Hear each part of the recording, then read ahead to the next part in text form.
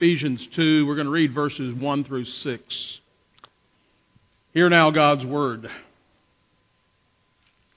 And you he made alive who were dead in trespasses and sins, in which you once walked according to the course of this world, according to the prince of the power of the air, the Spirit who now works in the sons of disobedience, among whom also we all once conducted ourselves in the lust of our flesh, fulfilling the desires of the flesh and of the mind, and were by nature children of wrath, just as the others.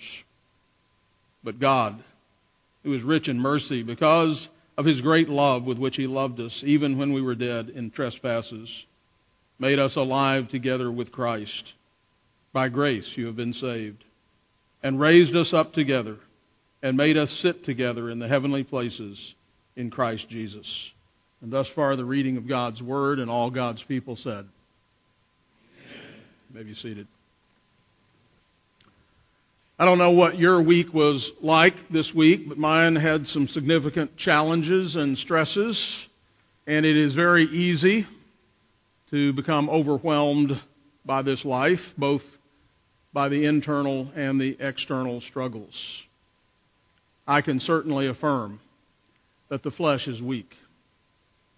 No doubt the Christians at Ephesus were facing all kinds of challenges, stresses, struggles as well, along with many fears.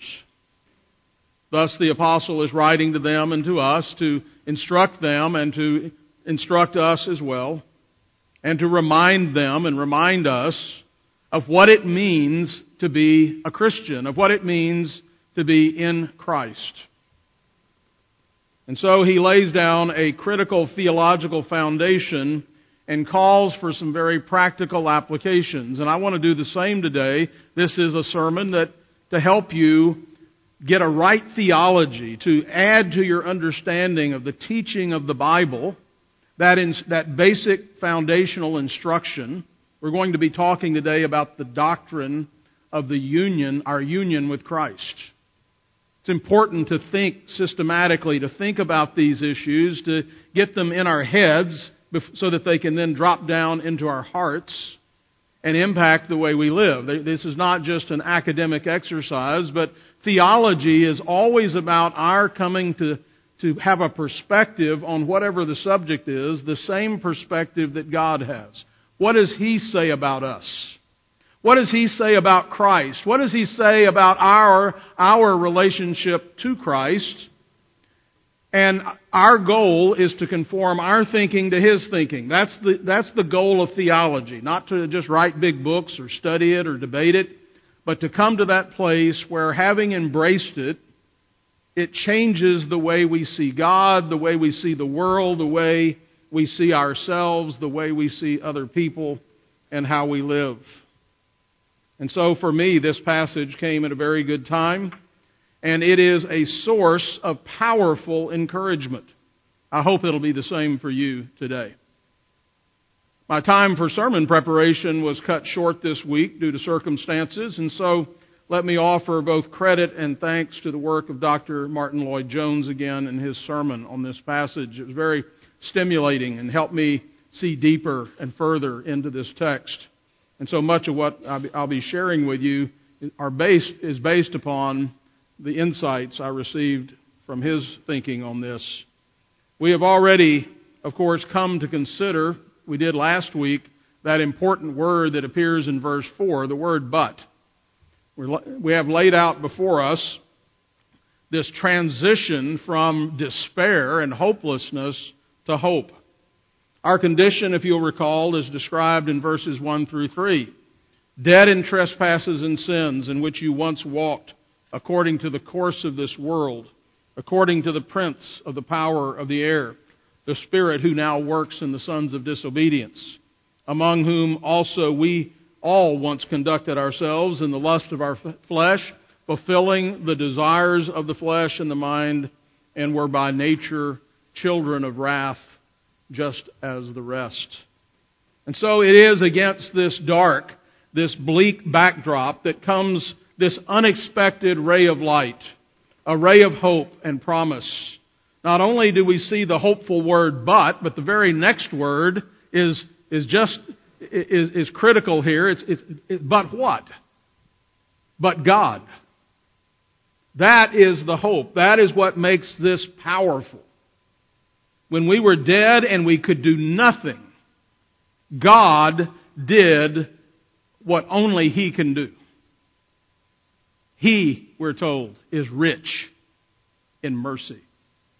He has great love for us. Sometimes I think, I know I struggle with this sometimes, I think maybe God's a little stingy, that He's a little miffed at me, mad at me, and He may begrudgingly give me things, but He's perhaps aloof.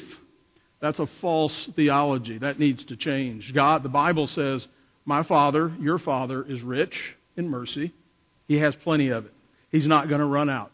He has an abundance of mercy. Tons of it.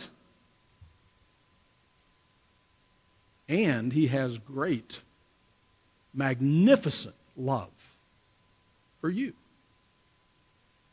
He wants your good. In fact, He demonstrates His love for us in that while we were yet sinners, Christ died for us. That's how much He loves you. He gave His only begotten Son for you. It's as though you were the only one. That's how much He loves you. So God, rich in mercy, has great love, and in His wisdom, He is kindly disposed toward us. And so it was the power, the love, and the wisdom of God coming together that caused our rescue and our salvation. And while we should be amazed by this, it is important that we consider exactly what God did for us. And there are three things mentioned in this text. Number one, He made us alive together with Christ. Second, He raised us up together with Christ. And third, He made us to sit in the heavenly places with Christ. Every bit of this is His doing and not ours. This is true for every genuine Christian. Now, this is really primary to the gospel. It embraces all of the Christian life. It's all ours from the beginning, like a deposit that has been made in the bank for you.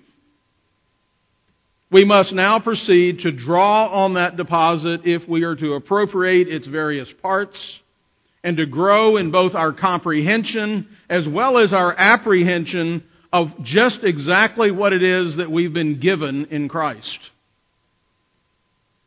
This is what it means to be Christian.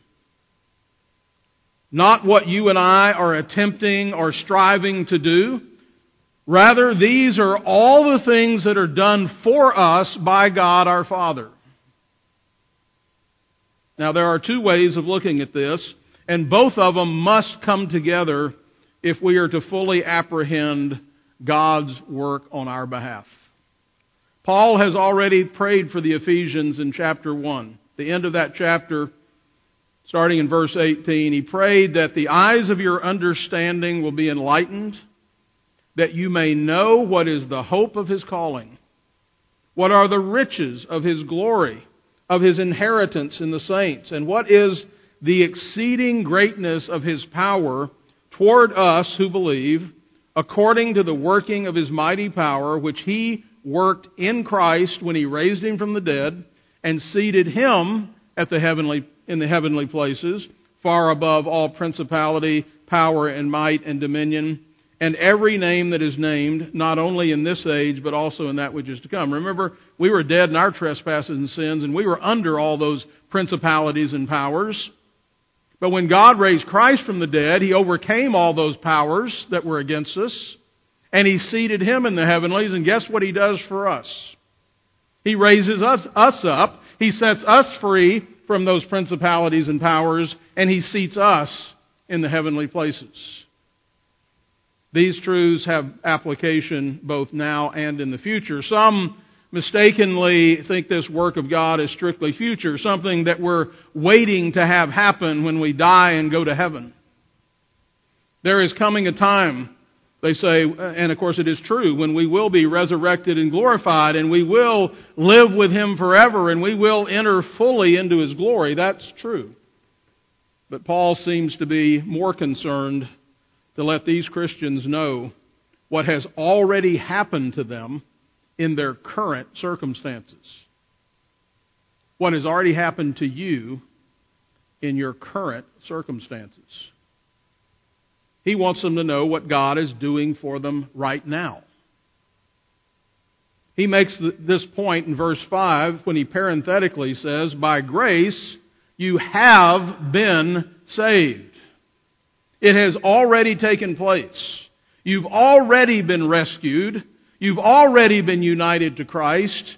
These are things that have already taken place. What God did to the Lord Jesus Christ in a physical sense, that is, raised Him from the dead and seated Him in the heavenly places, He has already done for us spiritually. He has begun that work. The same power that did this for Jesus has done and is doing it for us as well. Because we are united to Christ, everything that has happened to Him happens to us. We are united to Christ in His death, in His resurrection, and in His ascension. The word but sets before us a complete contrast to what we were and what we are now. How did all that happen? Together with Christ. He made us alive together with Christ. He raised us up together with Christ. And He made us sit together with Christ in the heavenlies. Our union with Christ is one of the most spectacular doctrines of the Bible and one of the most critical. Romans chapter 5 provides a more detailed explanation of this truth, though it is found in many, many other places as well. But both Roman Catholic and Anglican theology has leaned toward the idea that this is some final achievement of only the greatest saints. But they say it is not for the ordinary Christian. This is a serious mistake. And it robs many Christians of one of the truths that is vital for victorious living. Dr. Lloyd Jones puts it this way: this doctrine of our union with Christ should not come at the end of Christian doctrine. It should come at the beginning, where the apostle himself puts it. And so there are two senses in which we are joined or united to Christ, and both are important. First, there is the federal, that's a theological term that is used, or we could just as easily say the covenantal sense of our union with Christ. This is the teaching of Romans 5:12 through 21. Adam was the covenant head of the human race. He represented all of us. Let me read a portion of that passage from Romans starting in verse 18. Therefore, as through one man's offense, that is Adam, judgment came to all men, resulting in condemnation, even so through one man's righteous act, Christ, the free gift came to all men, resulting in justification of life. For as by one man's disobedience many were made sinners, so also by one man's obedience many will be made righteous. Moreover, the law entered that the offense might abound, but where sin abounded, grace abounded much more, so that as sin reigned in death, Adam, even so grace might reign through righteousness to eternal life through Jesus Christ our Lord, the second Adam. We were in Adam. Thus, in Adam's fall, we sinned all. What happened to Adam happened to us. Likewise, Christ, as the second Adam, is also a covenant head, a federal head.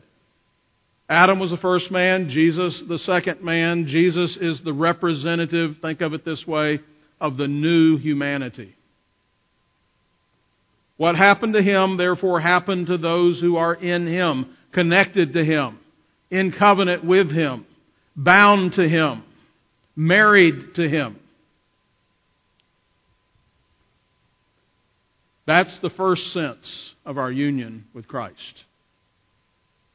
The second type of union with Christ is something called the mystical or the vital union.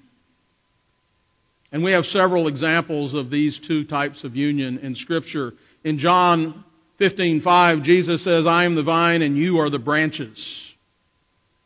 This is a picture of both the objective and the vital, the covenantal, the physical bonding of the vine and the branch, as well as the vital as the sap, the life-giving sap binds the two together. They are organically one, not just mechanically one. At the end of Ephesians 1, Paul says that our union with Christ is comparable to the way the various parts of the body are one. Again, a picture of both the objective and the vital, mystical union. The life-flowing blood going through the entire body, not just one part of the body, but all the parts of the body. And then finally, in the 5th chapter of Ephesians, we also see that marriage, where there is also both the objective union and the vital and mystical union. We can be legally married. We can be in covenant. That's objective. We sign the marriage license. We have the ceremony. We pronounce them husband and wife. Legally, there is a change. The two have been joined together in covenant. But marriage should also go beyond that and include something more organic. As the Bible says, the two become one flesh. So too, when we are united to Christ, we're united both covenantally and objectively, and also vitally and mystically.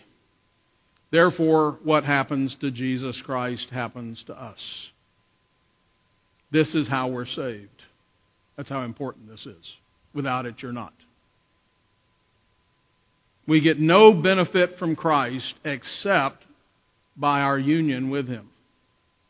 John says, and of His fullness we have all received. So Paul's emphasis is that whereas we were dead, we are now alive. We were in Adam and dead. Now we're in the second Adam and alive. No benefit can be mine until God's wrath is satisfied. For I am under that wrath and under the control of my own lust, as well as under the control of the God of this world. So Christ took upon Himself our nature and our sins, and then He received the punishment, the wrath that was due to us, He received on our behalf.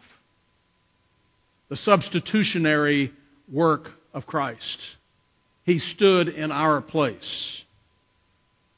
So Christ, again, took upon Himself our nature and our sins and received the punishment that was due to us. The wrath of God was poured out upon Christ. That is the entire meaning of Christ's death on the cross. 1 Corinthians 5:21, for He made Him who knew no sin to become sin for us, that we might become the righteousness of God. Hebrews 2:17, therefore in all things He, Jesus, had to be made like His brethren, us, that He might be a merciful and faithful high priest in things pertaining to God. Why? In order to make propitiation, which is the abatement of wrath, to make propitiation for the sins of the people. 1 John 4:10, in this is love. Not that we love God, but that He loved us and sent His Son to be the propitiation for our sins. Let me paraphrase. He sent His Son to take away the wrath that was due to us.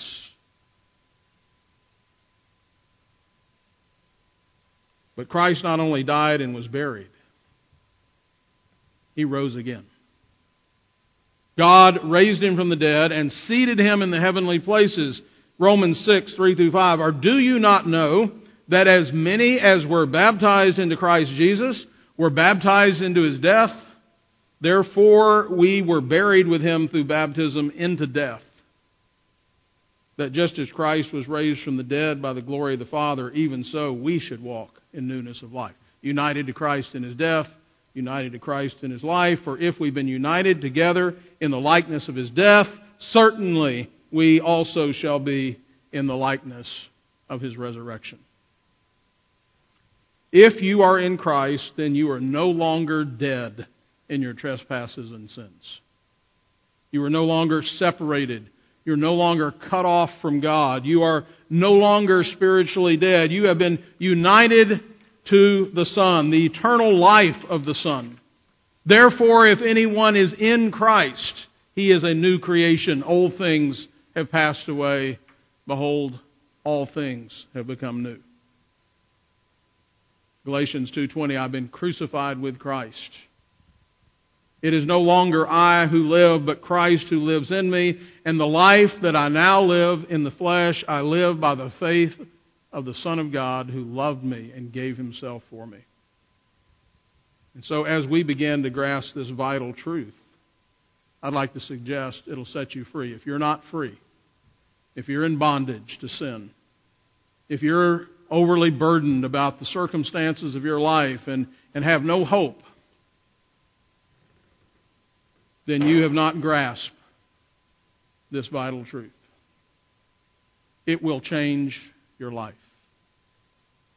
It empowers us to overcome. Just think of the burden and the weight of sin. What does our union with Christ do with that? Romans 8:1, there is now, therefore, no condemnation to those who are in Christ Jesus, who do not walk according to the flesh, but according to the Spirit. You see, we're not hoping to be forgiven. We're no longer hoping to satisfy the demands of God's law to justify ourselves before Him. We are already there. We have been made alive. Now, we have not yet received a new body or a new brain. Looking forward to those things. But I'll tell you what we do have is we have a new heart and a new disposition. We have a new direction. And we do have a new power working with us, within us, to guide these broken faculties of the body and the brain. We have truth. We have new thoughts, new passions. We use our hands and feet for things we didn't use them for before. We use our mouths to bless instead of to curse. So, for example, Paul will apply this in chapter 4 where he tells us, and be kind to one another, and forgive one another, tender-hearted, forgiving one another, even as God in Christ forgave you. Are you in Christ? So it turns out that most of our problems are the result of our failure to recognize, number one, the depth of our sin. We tend to trivialize our sin, not take it seriously. Yeah, I'm sorry for that. Yeah, I'm sorry for that. To not really take it to heart, the seriousness of our sin, nor do we take to heart the glory of our salvation.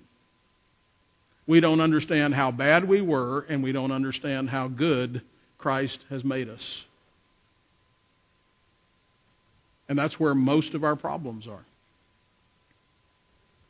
If you and I begin to grasp the reality of what we are taught in these first few verses of Ephesians 2, I promise you, your life will be transformed. But if we yawn at this, if the news has a dull reception, then you will continue in your depression and your anxiety. It is impossible to truly hear, receive, and believe these truths and remain unaffected. You have been united to Christ. He made us alive together with Christ. He raised us up together with Christ. He has seated us in the heavenly places in Christ. John says, for whatever is born of God overcomes the world. And this is the victory that has overcome the world. Our faith. Who is he who overcomes the world? But he who believes that Jesus is the Son of God. You see the practical application of this theology? To change your perspective about who you are, about how you're to see yourself. You're to see yourself the way God sees you, in Christ. Yeah, but this is going on. Yes, it is. It's going on, and God is above every bit of that. God is using every bit of that. If you will recognize that work, if you will go before Him and thank Him for what He's done for you and how He has empowered you to change and to grow. But it takes a serious commitment. And Paul's telling the Ephesians, and he's telling us, no matter what's going on in the world, no matter what's going on in your life, if these truths sink in. See, I'm afraid sometimes they don't. They're sitting on the surface. Theology is not a hobby for the theologically inclined. Unfortunately, it is for the theologically inclined a hobby sometimes. But true theology is about changing our lives, coming to think the way God thinks about everything. And lo and behold, all things are new. Oh, I look at that. I look at my marriage new. I look at my children different. I look at my money different. I look at my work different. I look at a rainy day different. I look at my trials differently. I look at my struggles differently. I look at pain differently. I look at suffering differently. I look at the joys. I remember one person telling me years ago, one time when they were converted, they said, the food tastes better, the air smells better, the sun is brighter. That's what it means to be in Christ. Let's pray. Father, we bow before you today and praise you for the awesome gift of salvation in Christ.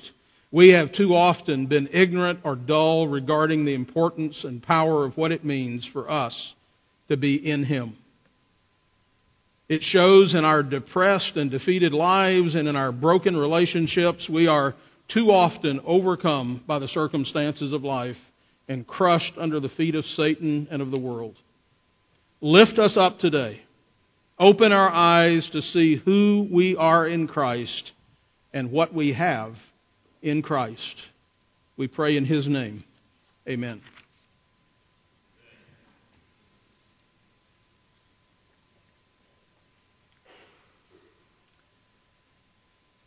I ran across a brief article by John Piper called The Stupendous Reality of Being in Christ Jesus.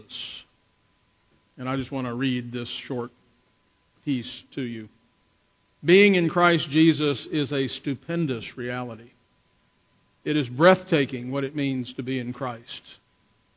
United to Christ. Bound to Christ. If you are in Christ, listen to what it means for you. And he has 13 things here. I'm going to be very quick. Number one, in Christ Jesus, you were given grace before the world was created. 2 Timothy 1:9. He gave us grace in Christ Jesus before the ages began. Number two, in Christ Jesus, you were chosen by God. For Ephesians 1:4, God chose us in Christ before the foundation of the world. Number three, you were loved by God with an inseparable love. Romans 8:38-39, I am sure that neither death nor life, nor angels, nor rulers, nor things present, nor things to come, nor powers, nor height, nor depth, nor anything else in creation will be able to separate us from the love of God in Christ Jesus our Lord. Number four, in Christ you were redeemed and forgiven. Ephesians 1:7, in Christ we have redemption through His blood, the forgiveness of our trespasses. Number five, in Christ you are justified. For our sake, 2 Corinthians 5:21, for our sake God made Christ to be sin, who knew no sin, so that in Him we might become the righteousness of God. Justification by faith. Number six, in Christ you have become a new creation. If anyone is in Christ, he's a new creation. The old has passed away. Behold, all has become new. Galatians 3:26. In Christ Jesus you are all sons of God through faith. Number 7, in Christ, you, as we've already read, been seated in the heavenly places. In Christ Jesus, number 8, all the promises of God are yes and amen. 2 Corinthians 1:20. Number 9, in Christ Jesus, you are being sanctified and made holy. 1 Corinthians 1:2. To the church of God that is in Corinth, to the sanctified or holy in Christ Jesus. Number 10, everything you need in Christ will be supplied. Philippians 4:19, my God will supply every need of yours according to His riches and glory in Christ Jesus. Number 11, in Christ Jesus, the peace of God will guard your hearts and minds. The peace of God, which surpasses all understanding, will guard your hearts and minds where? In Christ Jesus. Number 12, in Christ Jesus you have eternal life. For the wages of sin is death, Romans 6:23, but the free gift of God is eternal life in Christ Jesus our Lord. 13, and in Christ Jesus you will be raised from the dead at His coming. 1 Corinthians 15:22, for as in Adam all die, so also in Christ shall all be made alive. All those united to Adam in the first humanity die. All those united to Christ in the new humanity rise to live again. How do we get into Christ? At the unconscious and decisive level, it is God's sovereign work. From God, you are in Christ Jesus. 1 Corinthians 1:30. But at the conscious level of our own action, it is through faith. Christ dwells in our hearts through faith, Ephesians 3:17. The life we live in union with His death, and life we live by the faith of the Son of God. We are united to His death and resurrection through faith. This is a wonderful truth, he says. Union with Christ is the ground of everlasting joy. Oh, and it's free. Heavenly Father, we are grateful for Your Son and our Savior, Jesus Christ. He is our Redeemer and our Mediator, without whom we have no standing with You. Indeed, we have been washed by His blood, and though our sins were as scarlet, we are now white as snow. For His sake alone, we can stand in Your presence. We can know the assurance of Your pardon and the pleasure of Your countenance. And so, O Lord, as we go forth from this place, having met with You and having again worshipped in the assembly of Your people, we delight and rejoice in Your presence. And we also pray that Your grace will now be evident in us, so that we might glorify You and serve You acceptably with reverence and fear. Perfect in us that which is lacking and increase our faith. And now we gladly go outside the camp to be with Christ, to bear His reproach, knowing that we will also bear His glory. You have given grace to the humble, and You never fail those who fear You. Help us, Lord, not to think more highly of ourselves than we ought. And as we desire that men should do unto us, let us do first unto them. Help us to be a disciplined people for Your glory and our good. Unite our hearts to fear Your name and Your name alone. As You have instructed us, we now cast all of our cares upon You, for You care for us. We pray in Jesus' name. Amen. And now may the God of peace, who brought up our Lord Jesus from the dead, that great shepherd of the sheep, through the blood of the everlasting covenant, make you complete in every good work to do His will, working in you what is well-pleasing in His sight, through Jesus Christ, to whom be glory forever and ever. Amen.